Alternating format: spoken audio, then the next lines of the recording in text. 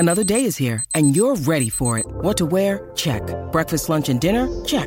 Planning for what's next and how to save for it? That's where Bank of America can help. For your financial to-dos, Bank of America has experts ready to help get you closer to your goals.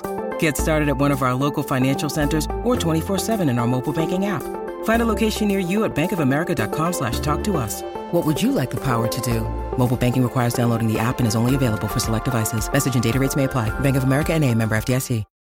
When you need mealtime inspiration, it's worth shopping Kroger, where you'll find over 30,000 mouth-watering choices that excite your inner foodie. And no matter what tasty choice you make, you'll enjoy our everyday low prices, plus extra ways to save, like digital coupons worth over $600 each week. You can also save up to $1 off per gallon at the pump with fuel points. More savings and more inspiring flavors make shopping Kroger worth it every time. Kroger, fresh for everyone. Fuel restrictions apply.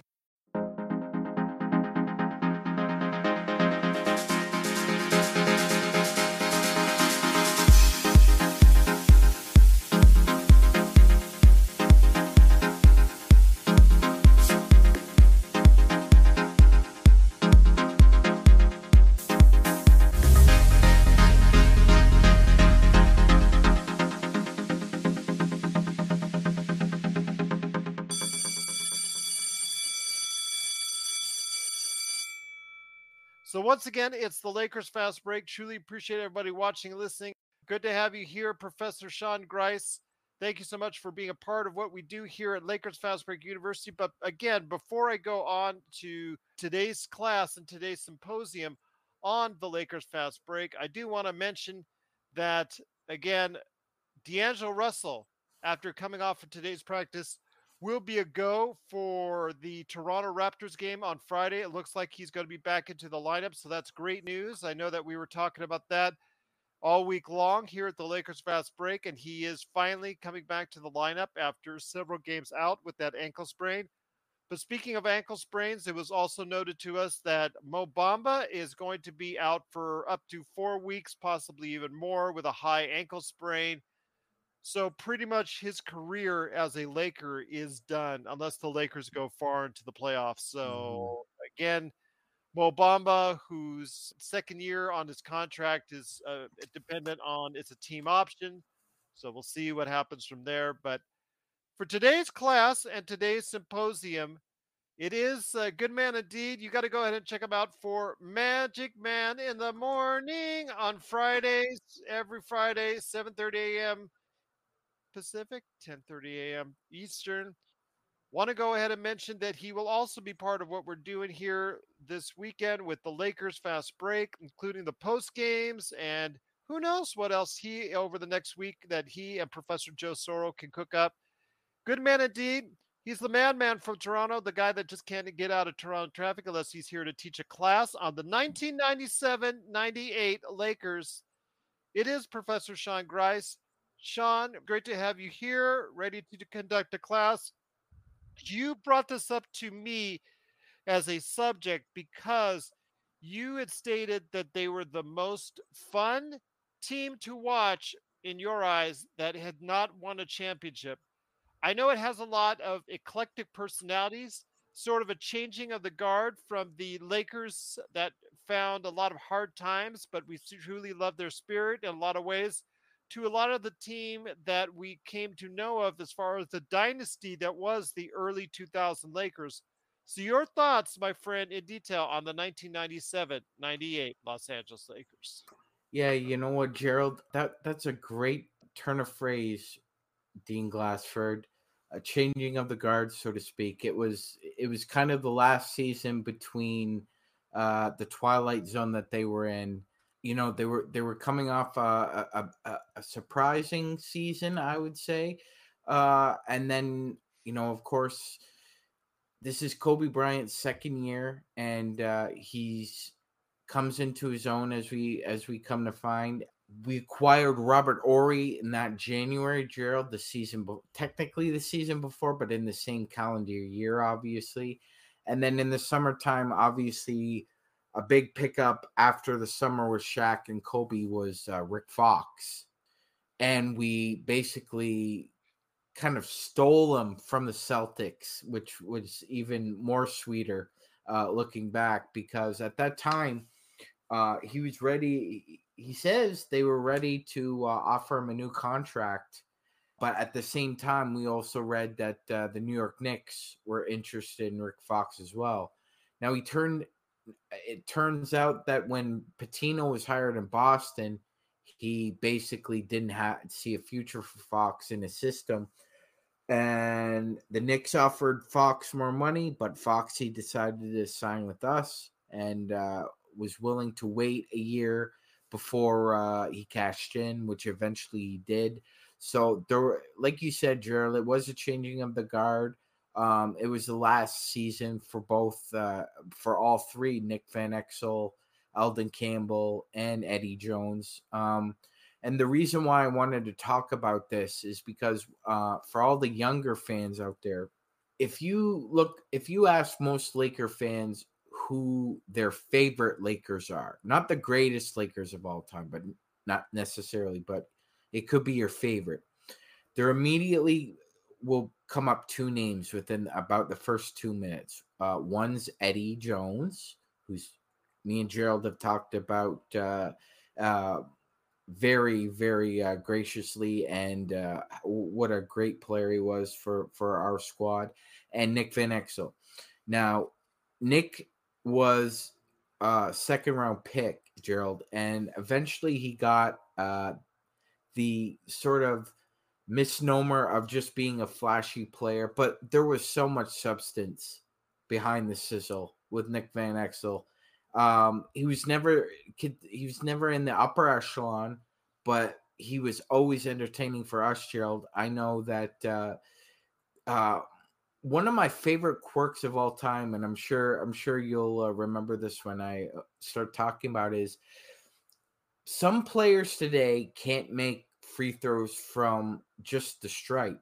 Nick went out even further. Remember that, Gerald? Yes. He would take them from about 16, 17 feet. And he was an 80% free throw shooter for his career. So he was a very substantive player. He was more than just flashy passes and great shots. Also added into the mix, Gerald, as much as Kobe's second year is a coming out party, it was also a coming out party for Fish as well. Absolutely. Great to see this team again. It was kind of like a passing of the torch in an unknown way at that time for Lakers fans, with all the players that were leaving us, which you look in hindsight would have created so much depth for that team. And who knows if they would have kept those players on the roster, like a Campbell, like a Jones, like a Nick Van Exel coming off the bench, have those guys come off the bench. We were still able to go ahead and obviously get the 3 championships. But my gosh, had we kept those guys coming off the bench, who knows? We could have added another 4th or 5th title instead of what we had as far as the Slava Medvedenkos and the other players coming off the bench. I understand salary cap wise, it wouldn't have been possible, but it would have been nice. Yes, it would have been nice. And just a little off topic, Eldon proved to be very valuable for the Detroit Pistons when Shaq was both a Laker and a Heat. He played a pivotal role. Eldon, look, I realize Eldon has somewhat of a underwhelming reputation among a lot of Laker fans, and I can understand why. But he was a very effective player, both offensively and defensively in the low post. That was his bread and butter. Not quite 7 feet, but he was almost 300 pounds, Gerald, and he was a big body. And it would have been nice to have an extra body like that instead of the Slava Medvedenkos and the Chris Mims of the world. Yes. I know Joe talked about his motor and the fact he never really blossomed as well as we thought he could or would when we drafted him. But again, I would have taken him over a Slava or a Chris Mim or anyone that was coming off the bench at that time, as far as from a power forward / center position. But then again, as Joe said, and as I said earlier, that it would have been really hard financially to keep any of those guys, especially Van Exel, who was still able to produce at a pretty good level throughout his years in the league. Absolutely, 100%, and that depth proved pivotal at the beginning of the season. I remember we got off to a scorching start. It was like it was. I think it was 11 in a row. I remember we were 13-2 after 15 games. I remember that season quite vividly. The depth was phenomenal, especially when you had the ability to throw a Rick Fox and a Kobe Bryant and an Eddie Jones out there. It was fun basketball because they got after it. Kobe was just coming into his own defensively, so he obviously coming off the bench, backing up Eddie Jones. Kobe's often said that when he first came into the league, one of the best mentors he probably could have had was Eddie Jones, because Eddie was just a fundamentally sound defender. He didn't really get beat badly, Gerald. I mean, this is the NBA. Guys are going to get embarrassed every now and again, but Eddie usually held his own defensively. A multiple all-defensive team player. Unfortunately, because he played the shooting guard position in the NBA in the 90s, he usually ended up on the second defensive team rather than first, because obviously Michael's going to get that slot. But outside of him, you could toss it up who was a better shooting guard defender in that era, whether it was Sprewell, or they had 4 All-Stars, correct? They did. Shaquille so who were O'Neal, the 4 All-Stars? Yes. Yeah. So it was Shaquille O'Neal, Kobe Bryant, Nick Van Exel, Eddie Jones. All 4 were All-Stars. Again, if only they had been able to circumvent the cap somehow to keep all those players on the roster, I think the Lakers would have won even more as far as from a standpoint as just because of the depth they could have had. But again, alas. Yeah, I mean, Jared, let's I really wanted to sink our teeth into this one, especially because when you look back, certain things happened. I understand there was conflict, right? But there could have been a way to keep Nick the Quick and Fish at the point guard position, because Nick did have a 3-point game. Now, it wasn't open like it is today, but he could shoot the 3. And he could score. The one thing he could score. And I understand Shaq and him didn't have enough, the love with each other. Yes, that's right. No doubt. But Gerald, Nick could play in the post. This was a 6'1" guard who had a jump hook. That's how skilled he was as a scorer. So to me, I understand Fish supplanting him. Nick got hurt that year, and Fish ended up starting, I think it was the last 30, 35 games, and he started all games in the playoffs as well. So eventually Fish did supplant Nick, and it ended up happening the way it happened. But I agree with you, Gerald, if there was a way to circumvent it, they could have dug in and tried, because and again, at the shooting guard position, you're kind of spoiled again. Eddie Jones, Kobe Bryant is your coming off the bench, and then you have 3-point specialist. It ultimately worked out, though. I mean, as Joe indicated, as he's in the comments now, he's in the classroom in the back. He indicated, and as we remind ourselves of it, Glenn Rice, who, love it or hate him, was supposed to be that shooter for us, and it was at times. But I wish he would have been able to do. Yeah. I mean, your love for Glenn Rice only goes so far, I think, because he did help us on a couple of occasions. But, overall, I thought he was going to be a better shooter and a bigger part of the equation than he ultimately was. Yeah, 100% true. I mean, at that point, he had already been recognized as a prolific scorer and a very dead-eye shooter. And, he obviously didn't get the touches he was going to get in Charlotte that he got in LA, because Shaq's the big dog and everybody else is kind of sharing the load after that. But for the most part, I agree, Gerald. I was, I love Glenn Rice, and very, very fortunate and thankful for him for helping us win a title. But it was a little underwhelming, his performance that one year. And then Eddie Jones, as Joe indicated, we all know that Eddie Jones was moved obviously to elevate Kobe to a starting status. Yeah, this hindsight is 2020. This is Raphael from NBADraftJunkies.com, and you are listening to the Lakers Fast Break. Check out what's been going on with the Pop Culture Cosmos Show and the PCC Multiverse. I don't feel like that people have done that as much, especially with this international release. You can get it out there right now.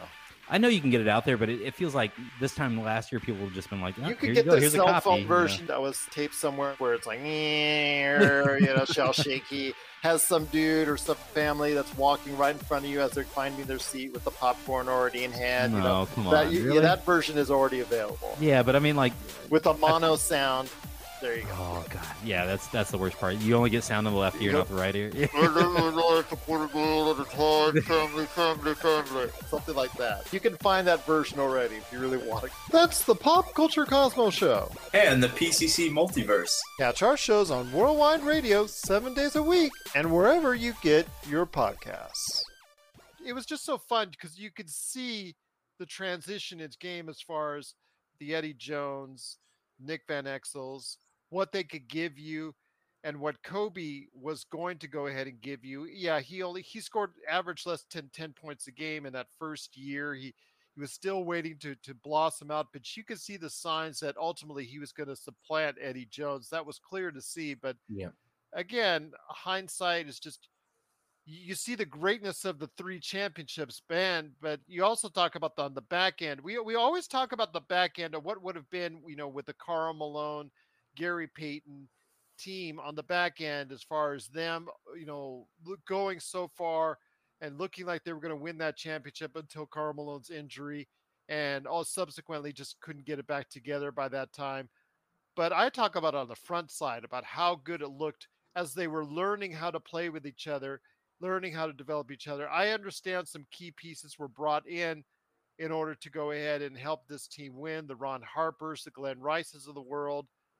But looking at it now, I mean, just you see the fact that not only could you've gotten one on the backside, but you could have probably gotten one on the front side too. I think so, Gerald. I really do. I mean, going into that year specifically, you've got, Kobe and Fish are very young. Eddie and Nick are vets. Shaq is coming in. You have a mix of Rick Fox and Robert Horry and Eldon Campbell. And then, because Shaq got hurt, Gerald, we also had to rely on Corey Blunt.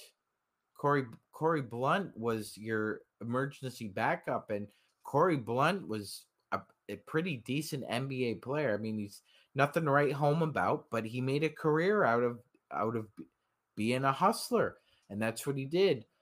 Unfortunately, Shaq suffered a very serious stomach muscle injury during that year. I remember there was speculation he was going to miss more time than he actually did, but that was obviously a concern. And Nick got hurt, so we had to deal with injuries that year, Gerald. And still, with the depth, they won 61 games. They were able to meet the Supersonics, who also won 61 games. And that was back in the old Pacific Division, where it was very top heavy. You had basically the Lakers, the Sonics, the Blazers, and once in a while maybe Golden State would have a decent squad, but that was the top heavy. I love what Blue said. I fell in love with the team in that season. Yeah, man. It was the most entertaining basketball I've seen that didn't result in a championship. And at the end of the year, even though I was disappointed that we lost to Utah, I was thinking, damn, this team is fun. And they won 61 games. And Kobe's, like you said, Gerald, just coming into his own now. He's blossoming. And Fish, is now blossoming, and you're bringing Rick Fox back. Rick Fox at that point wasn't sure whether or not he was going to come back or not based on free agency, but Jerry West found a way to re-sign him. Unfortunately, it resulted in, like you said, Gerald, that trade with Charlotte, and Nick was traded to the Denver Nuggets, and that really didn't work out for either one of them. But for that season, I mean, it was so much fun. And the All-Star game, that was probably the if you're a Laker fan, that All-Star game is probably in your top 5. Maybe in your top 3. You have 4 of your own guys there. Obviously, we know what happened with Kobe and the slam dunk competition. You described the Utah series. Obviously, that what doomed ultimately the Lakers in that year, that season, after such a promising season. And we all know, or whoever was there at that time remembers even the promise that Kobe had, the bravado that he had, even in that game in Utah, that final game where we saw how frustrated he was, the air balls that he shot. I understand there was some vitriol at that time from Laker fans, but I think it only it only served to drive Kobe even more. Oh, Gerald, yeah, I think that was kind of the canary in the landmine for People were questioning, why is the rookie playing in such a pivotal game at a pivotal time? Yes, absolutely. And you know what? That he for those people who were questioning that, he answered the bell time and time again. I think it turned out okay for the Lakers. Yeah, it sure did. Yeah, Gerald, it was just a case of, you're putting so much pressure on a second year player who's still developing an NBA mind, an NBA body, an NBA consciousness, and they gave him the ball because he was ready for whatever happened. If it went in, it went in. If it didn't, it didn't. He was going to live with it. That's just the attitude. And people couldn't see it then who doubted him. Nobody in this room doubted him. But he just found a way to just push through that moment, Gerald. Everybody has to come to terms with the moment of truth. And that was his moment of truth in his second year. And to me, he passed with flying colors. It's like, yeah, you failed the test, but you ultimately aced the exam. Yeah. Why people were asking, why did they put that young kid in there? He's only in his second year. What's going on with this? Why are they having, such a young kid trying to be there and trying to win the game for the team? You've got Shaq there. You've got so many other players there that are more experienced. This is a crucial game. I remember the flack that he got and the flack that I heard on LA radio at the time, as far as ESPNs and the sports world, as far as I'm sure were lit up. But I remember how the vitriol, as far as for how it played itself out in that series. But you know what? Again, it gave Kobe the impetus to go ahead and work harder on this game, ultimately to see what we got, but also gave him that experience we talk about in the playoffs that so many players need. Oh yes. That's the medal. That's the sandpaper we talk about, Gerald. The mental toughness. Can you push through in the moment of truth, whether or not you're successful or you fail? And Kobe often talked about it. He would say, if I failed, I failed. If I succeeded, I succeeded. I just went back into the gym the next morning and started the process all over again. And those were the very, very first seeds of planting that, Gerald. And like you said, the experts or the analysis at the time was a very oversimplified, and I like you said, I found a very kind of condescending way to look at a second year kid who's got the cojones to take those shots, make or miss. I agree with you. It seemed like we were witnessing the death of a team with great promise. Yep. But we were seeing the birth of what would become a truly Hall of Fame career. Absolutely, absolutely. That was it was almost as if watching, the chronology of a chrysalis into a butterfly.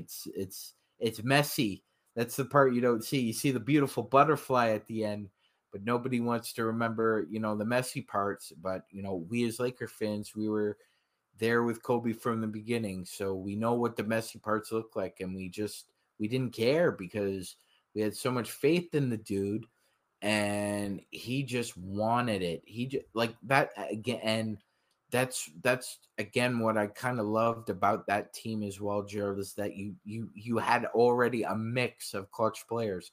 Nick was clutch. Kobe had the clutch gene, but he was only in his second year. Fish, Robert Ory. So there was the DNA there already of a team that was very, very, very potent. And Yeah, just think of that. At that time, you had Nick Van Exel and Eddie Jones starting, and then you had Derek Fisher and Kobe Bryant coming off the bench. that's unbelievable. That's I would put that 97-98 team against any team today. I think if you I substitute, don't know. They're different eras, so I no, I realize that. I think even sans the eras, I think with the ability of understanding how the game is played, I think looking back, Gerald. I mean, today, if you had a 3 guard lineup of substitute either one of them, Nick Van Exel or Derek Fisher, and then you have Eddie Jones or Rick Fox, and then you have a Kobe Bryant. That, oh my goodness. And we talk about the salary cap, obviously, with the advent and the increase of it. I mean, you wouldn't be able to afford this team, obviously. no. So like different Well, eras maybe the as Golden well. State Warriors or LA Clippers might be able to dish out that Yes. kind of money, but Yeah. we But know no, Genie doesn't want to. yeah, no, not at all. But at the time, they were spending money. I believe they did go a little bit over the cap, if I'm not mistaken. I'll have to double check, but I believe they had to I just know to. I know Professor Sorrow from the back has stated that Shaq would have struggled on defense a lot today because of the pick and roll. He didn't even Mhm. attempt to guard the pick and roll. Yeah, no. Let's just put it out there. He did okay. Drop coverage. He would love drop coverage. In today's Oh yeah, NBA, he would absolutely love drop coverage. That would he be sure not an would. issue for him. Yeah, yeah, no, he definitely would. That wouldn't have been an issue. And yeah, sure, today's game, if he was out there, they'd probably try and bring him out into the perimeter. We can talk till the cows come home about whether or not this team would work with that, but it's a fun conversation to me because this, like you said, Gerald, this team was changing of the guard. It went from basically one era to another, Yeah, it was a and changing of the guard, as we said, because you had so many. Joe himself has expressed his love, and you've expressed your love for those mid 1990s teams and how they've almost been forgotten about, even though they were very much loved. They didn't know they ended up not winning anything as far as titles or anything as far as Lakers lore, but we miss the players because despite any small controversies that Nick Van Exel created, we loved him as a player because he was so fun to watch. Eddie Jones was really solid year in, year out. The promise of Vlade and Eldon, you were hoping that those 2 7-footers would be able to go ahead and man the post. And you just had a lot of things in place that seemed like for a very fun team.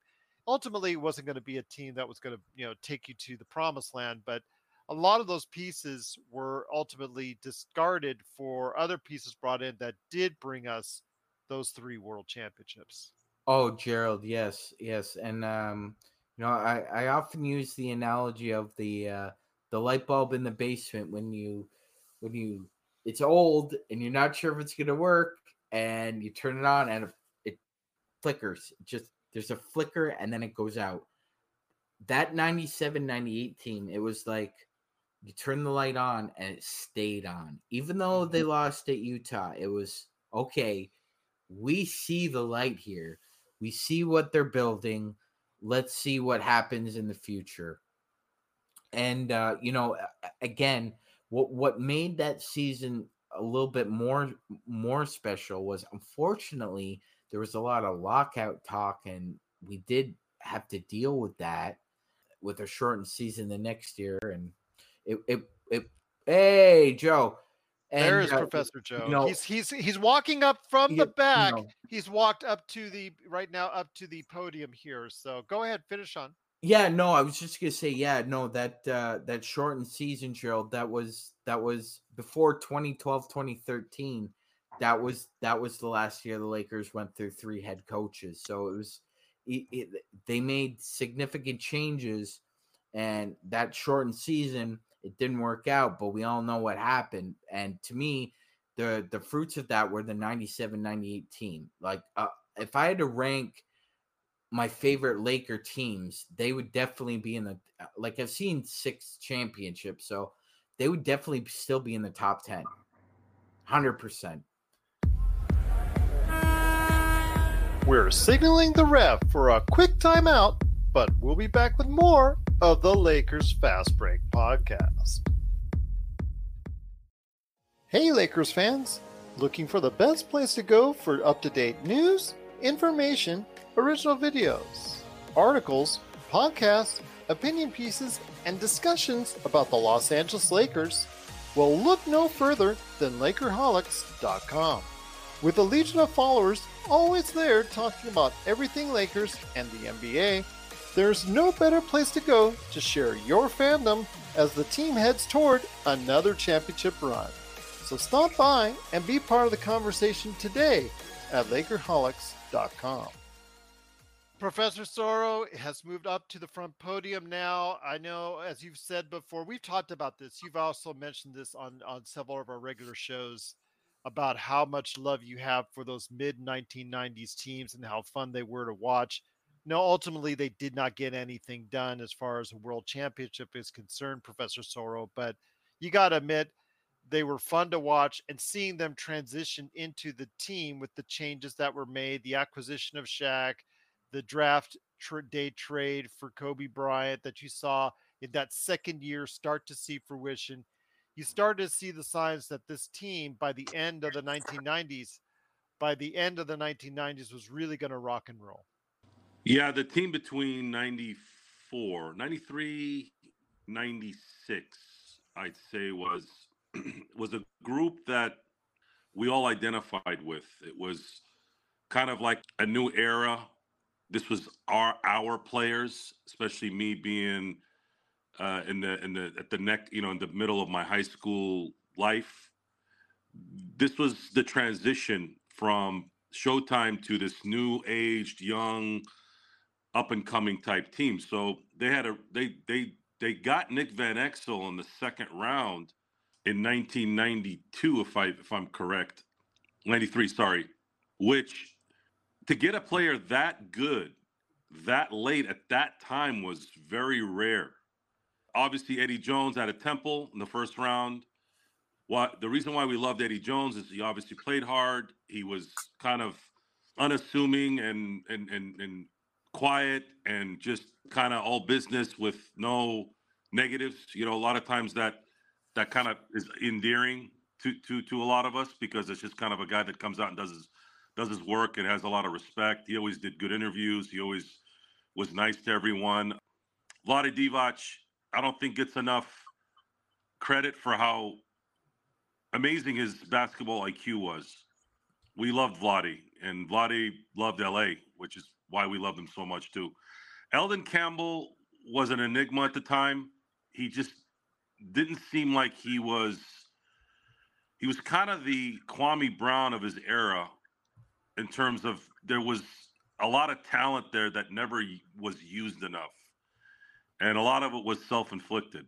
We never really knew why, but it was always there. And then, of course, some of the, for the newer Laker fans, the last 20 years, let's say, guys like Sedell Threatt, guys like Terry Teagle, these guys all, again, kind of played their roles and became LA, the Lakers, we make C+ players look like stars. That's just what we do. Sedell 3 might have been one of the most popular Lakers in the 90s. And that's pretty crazy to say because he came from Seattle and he wasn't even homegrown, but we loved him because he just balled out and played well and just kind of, again, gave us that transition time between Showtime and the Shaq and Kobe era where, we still enjoyed really good games. The series against the Spurs, the upset against the Sonics.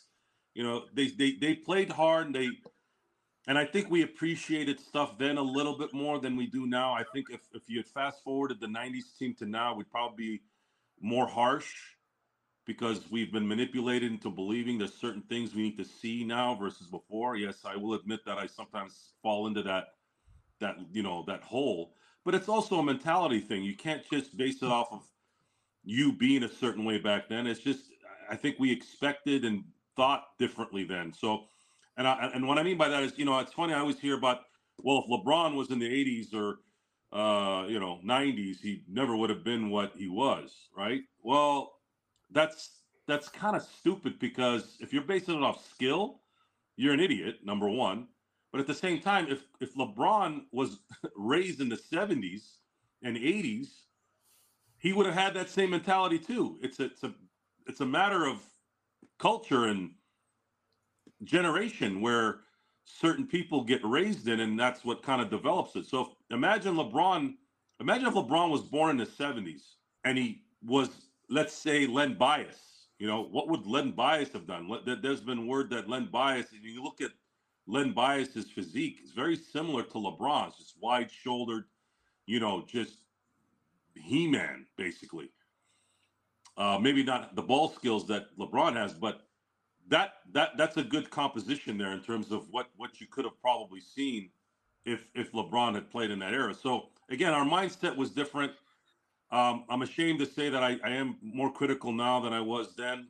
Maybe because we were kids, or maybe because of the era. I don't know, but it was a very good time looking back on it now, and it turned into the perfect glue between the two dynasties. And heck, I look at it as, hey, even when we weren't winning championships, our team was still entertaining us, and we were still enjoying basketball in between it. Because I get on a lot of my Bulls friends, or the ones that are Bull fans.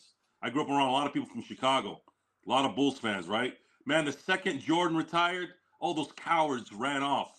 They didn't watch Tim Floyd and the whatever era after that. They were gone. We stuck around, even for Randy Fund.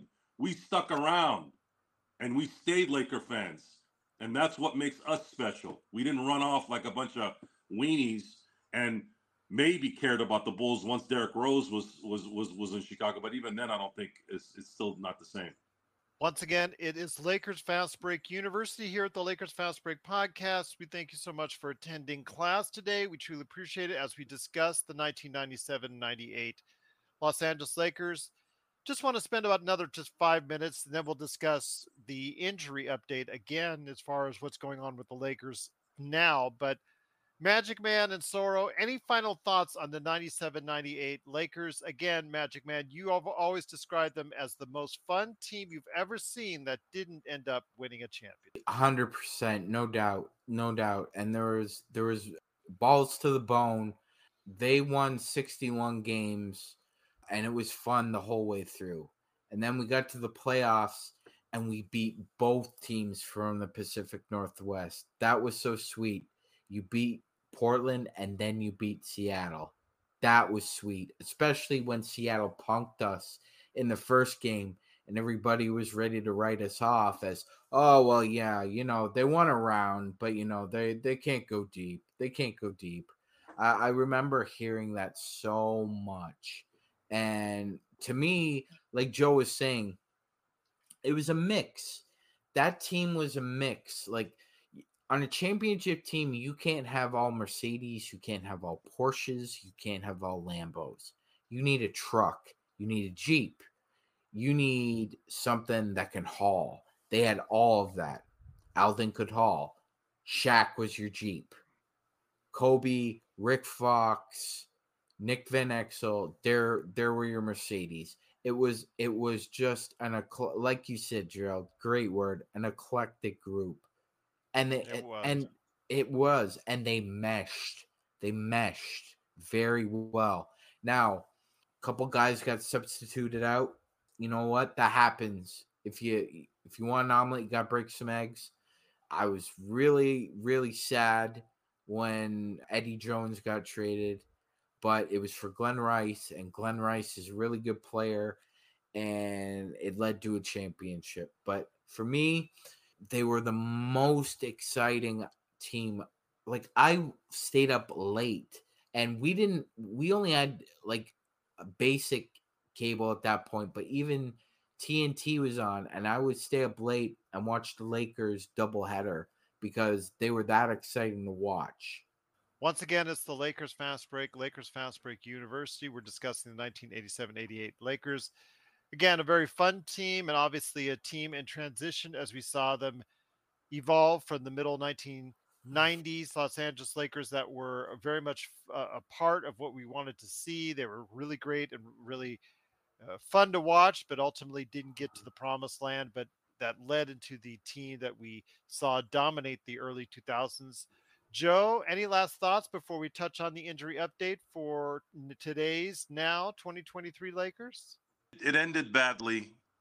Unfortunately, Utah swept us in the Western Conference Finals. I guess that year and then the following year were terrible endings to what eventually would catapult Dr. Buss to getting the last piece of the dynasty piece.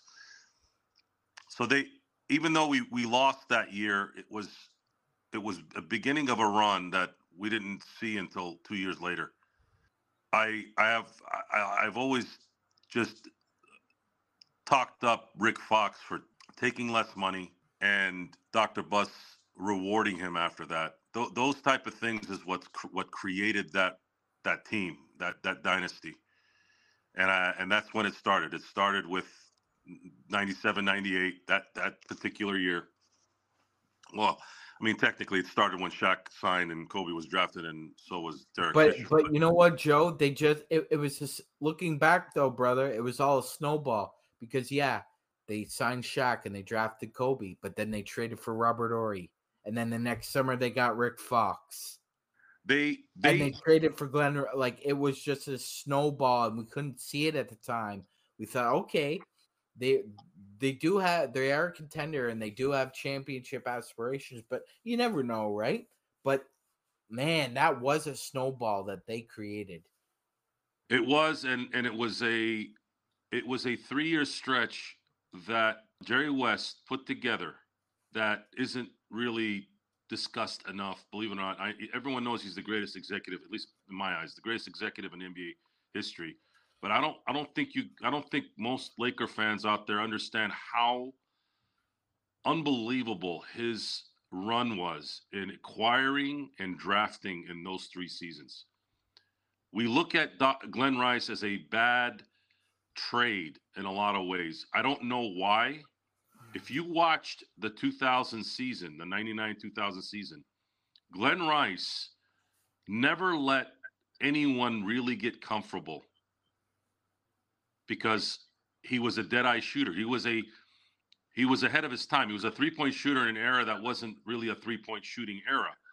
So if Phil Jackson doesn't put his foot off the gas, the Lakers probably would have won 69 games at the end of 2000.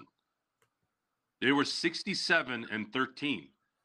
And they were playing Dallas. I believe they went to overtime against, I can't remember if it was Dallas or San Antonio. And Dr. Buss, I keep saying Dr. Buss. Phil Jackson didn't play the starters in overtime. He was trying to save them up for the playoffs. So you can't tell me that Glenn Rice didn't impact that season from a regular season standpoint, and even in the playoffs to some degree. He did make an impact. He scored almost 16 points a game as a third option and never complained. There was never any issues other than his wife and Phil Jackson saying some stuff and his wife yapping around. So I was very happy with Glenn Rice. The only reason why we didn't re-sign Glenn Rice is because he wanted more money. That's it. It wasn't because they didn't want him back. And you were able to replace him with Rick Fox and bring in Horace Grant, and then creating what, in my eyes, is probably the greatest basketball team I've ever seen. From March of 2001 till December of 2001, between two seasons. And all that process started, all the pieces that were involved, that incline to dynasty mode was because of 97, 98. We'll be back with more of the Lakers Fast Break podcast.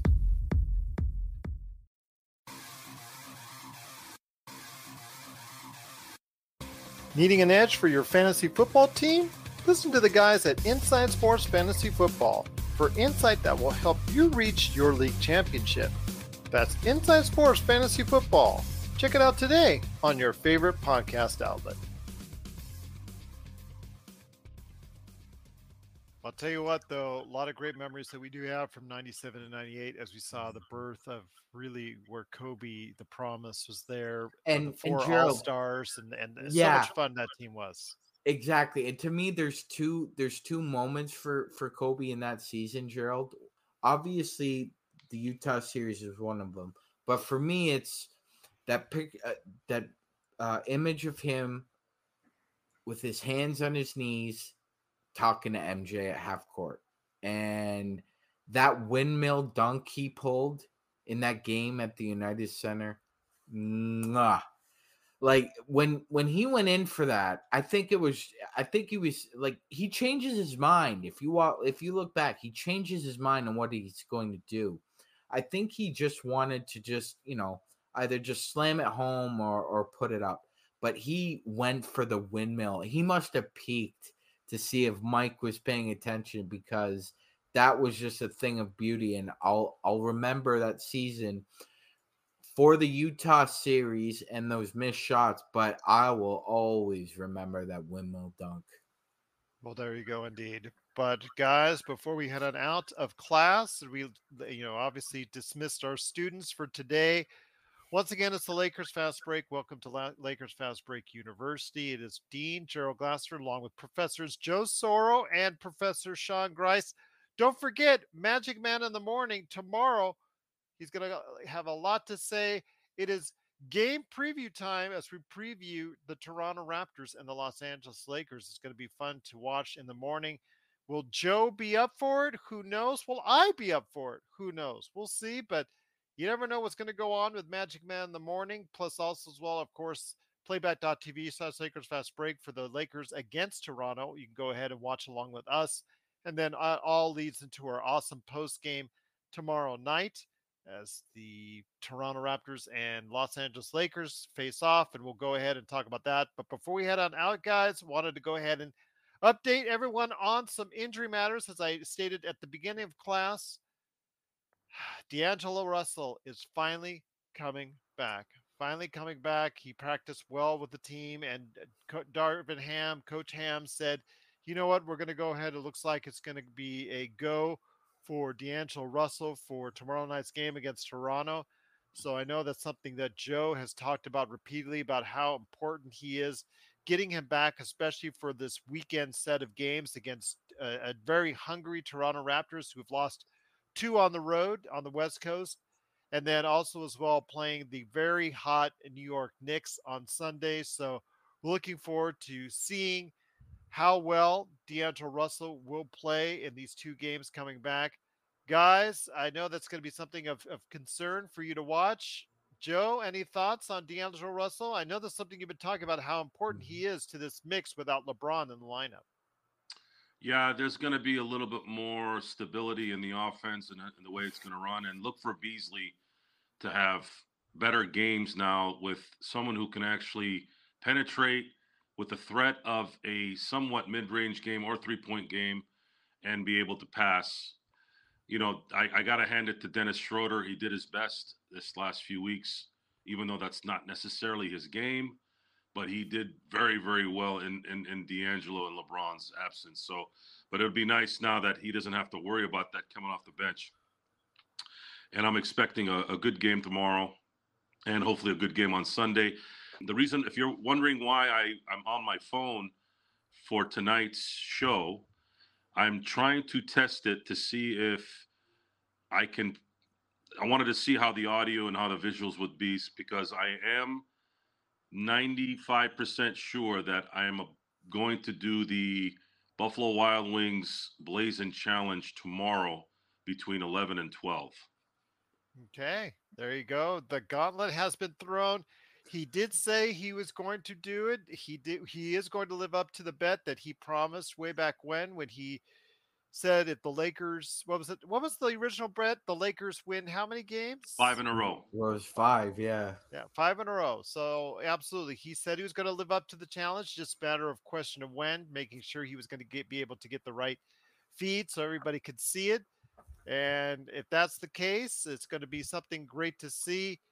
Magic Man, any thoughts tomorrow as D'Angelo Russell heads back into the lineup for the Los Angeles Lakers? Yeah, Gerald, I think I felt pretty good about the overall game to begin with, but now that D'Lo is going to be inserted back into the starting lineup, I think we're good. I saw the Raptors just collapse in the second half. They pulled the Los Angeles Lakers first half of 2022, actually. Does that concern you, though? Because I mentioned you mentioned before you were concerned which LA team they would play better against. Yes. So obviously they decided, well, we're probably going to give our best effort against the Lakers. Mm-hmm. So I'm pretty sure they're going to come in hungry. I know no word has been given on Fred VanVleet as of yet after his comments after the Denver He was game. fined $30,000. The announcement was made while the show started. Oh, okay. So that has been updated. Thank you. Yeah, and for I want to thank Frank. I want to thank Fred VanVleet for putting his you know what on the table on that one, because and he called someone out specifically. It was one of the few times I've seen a player in any sport call out a specific name and then basically say, I don't give a crap if you find me, you can eat it. And I'm paraphrasing, obviously, because I'm sure he was wanting to say the words. But this is not a Laker excuse, even though the refereeing has cost the Lakers, at least from my memory, 4 games deliberately. Okay? 2 games the Lakers lost because of the free throws. Imagine the difference. I want you guys to go and look at the records. Imagine if the Lakers had 6 more wins. It would be a completely different season. And this is something that sometimes you need to get hit in the face to realize what an idiot you are. And I'm one of those idiots, to actually look back on those things, those little things that make a difference, and tell you that, you know what, maybe you guys, just overreact. And that's, I think, what we've done in a lot of cases in areas where it wasn't necessarily our fault. And I don't know. I don't know. I want the Lakers to continue to play the way they've been playing, praying that they don't turn an ankle again tomorrow, again on Sunday. It just seems like everyone's playing tag. One game, LeBron is out. He comes back, then he's out. Then D'Angelo leaves, and then Bamba's out. It's like it's all the same injuries too. And then you look at Durant, who's out for 2 to 3 weeks. It's what is going on here? Like, seriously, what is going on with the NBA and ankles? Mm-hmm. I really want to know. I really want to know what's going on. Well, I will say again, though, when it comes to Mo Bamba, he is pretty much gone for the season. His tenure as a Laker is most likely over, unless there's a long playoff run for the Lakers in mind, because it was announced he has a high ankle sprain and is done for 4 weeks. And that pretty much is going to be the Lakers season right there for you. So, Magic Man, the question remains, Professor Sean Grice, Is it worth investing in Mo Bamba another year from what we saw? I'm going to say no. I know what Stone Hansen would say because he is the Mo Bamba detractor of all of us. I'm going to say that, if we do bring him back, I would only bring him back on a minimum, but that's just me. I don't even think an MLE for him at this point. Gerald, I agree 100% with every bullet point you just made. I don't think he'll be back. If he is, it will obviously be on a minimum because he's not going to get the MLE. Well, he might get it from another team, but I don't. He might get it from another team, but it won't be from us. Yeah, I don't know about that because You'd be the surprised. the whole you said this earlier, Gerald. The whole point of acquiring Mo Bamba was that you would have LeBron James on the floor with him. Yeah. And now that that's not going to happen, like you said, Gerald, and like Stone has said, and like Joe has said, and I've said, and Mo Bamba, not our cup of tea, and he's probably not going to be on the team next year. Doesn't look like it. I mean, as someone, he probably his best scenario would have been a full and healthy LeBron James, and he's the type of player that probably would have taken advantage of the strong suits in LeBron James's game. But like you said, as soon as LeBron James went out of the lineup, that kissed any chance of him being picked up again for second year by the Lakers, I think. So pretty much, I think his career is done as a Los Angeles Lakers, unless we see a long run for the Lakers playoff run, which we hope we will. So maybe we will see that happening. But for now, he's going to be out for 4 weeks with a high ankle sprain. But for us tomorrow, it is, again, a full day of Lakers Fast Break for you. It starts with Magic Man in the morning. Looking forward to that. He's got some great stuff as he previews the Toronto game against the Los Angeles Lakers. Joe Soro has the Wings Challenge in mind, the Lakers Fast Break Wings Challenge. He's going to be able to do that around what time, my friend? My hope is between 11 and 12 tomorrow. Oh, that's awesome. That's awesome to hear. And then, of course, as Joe is trying to go ahead and do that, we'll go ahead and also prepare for tomorrow night's playback.tv/Lakers Fast Break game that you can watch along with us. It's going to be available after 7 p.m. I'm going to have a light lit up and ready to go for you right there. So just go ahead and join us there.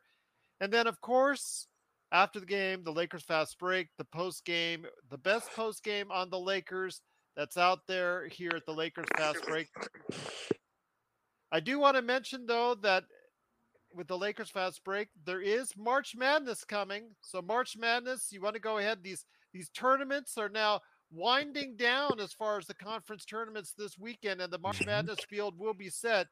Go ahead and join the ESPN March Madness Bracket Challenge today. Look for the group Lakers Fast Break and join us. Sean Grice, Henry Hill, Stone Hansen, they've all said they're going to go ahead and join up. So go ahead and join us today at the ESPN March Madness Bracket Challenge. Looking forward to that. But guys, are you looking forward to a great day tomorrow? I can't wait, Joe. Can't wait. Like Bart Scott said, can't wait. Can't wait. Can't wait. Joe? Bart Scott is a dink. I love that quote. Yeah, but he's a dink. Are you ready to chomp on those wings, my friend? I'm ready, but my tongue might not be. Okay, well, if you're going to be able to do it in the afternoon, I will do it on the Lakers postgame. I'll have a setup for the wings on the postgame with some nice hot sauce as well. So there you go. Absolutely. I said, if you're going to do it, I'm going to do it as far as the wings challenge is concerned. It looks like you're going to do it in the afternoon, live from remote, and I'll end up doing it for the postgame as well. So looking forward to that. What a guy. Again, what a guy. What a guy. Well, I said, we're all a team here at the Lakers Fast Break. It is Professor Joe Soro. Go ahead and check him out today at LakersBall.com. It's Ox1947. And, of course, Professor Joe Soro's business, Simblades. Simblades with a Y.com if you're in the Southern California area. And with Magic Man, please go ahead and support him. He's gotten some great love so far. It is Magic Man in the morning coming right at you tomorrow morning. And we want to thank so much everybody for being a part of what we do. like and subscribe today. Please subscribe to what we're doing. We're at 510 subscribers, but we need more support from you out there. So if you subscribe today, you get the latest notifications on when Magic Man in the Morning might happen. Lakers History 101 will be on. Even Do You Know Your Lakers Trivia? All the stuff that we do, including the awesome post games and maybe even a Wings Challenge. If you subscribe, you'll know when it happens, when we go live. Always right here at the Lakers Fast Break. So for Professor Joe Soro, Professor Magic Man Sean Grice, this is Dean Gerald Glassford. Want to thank you so much for attending today's class here at Lakers Fast Break University. And for everyone out there, have a great evening. And for now, class is dismissed.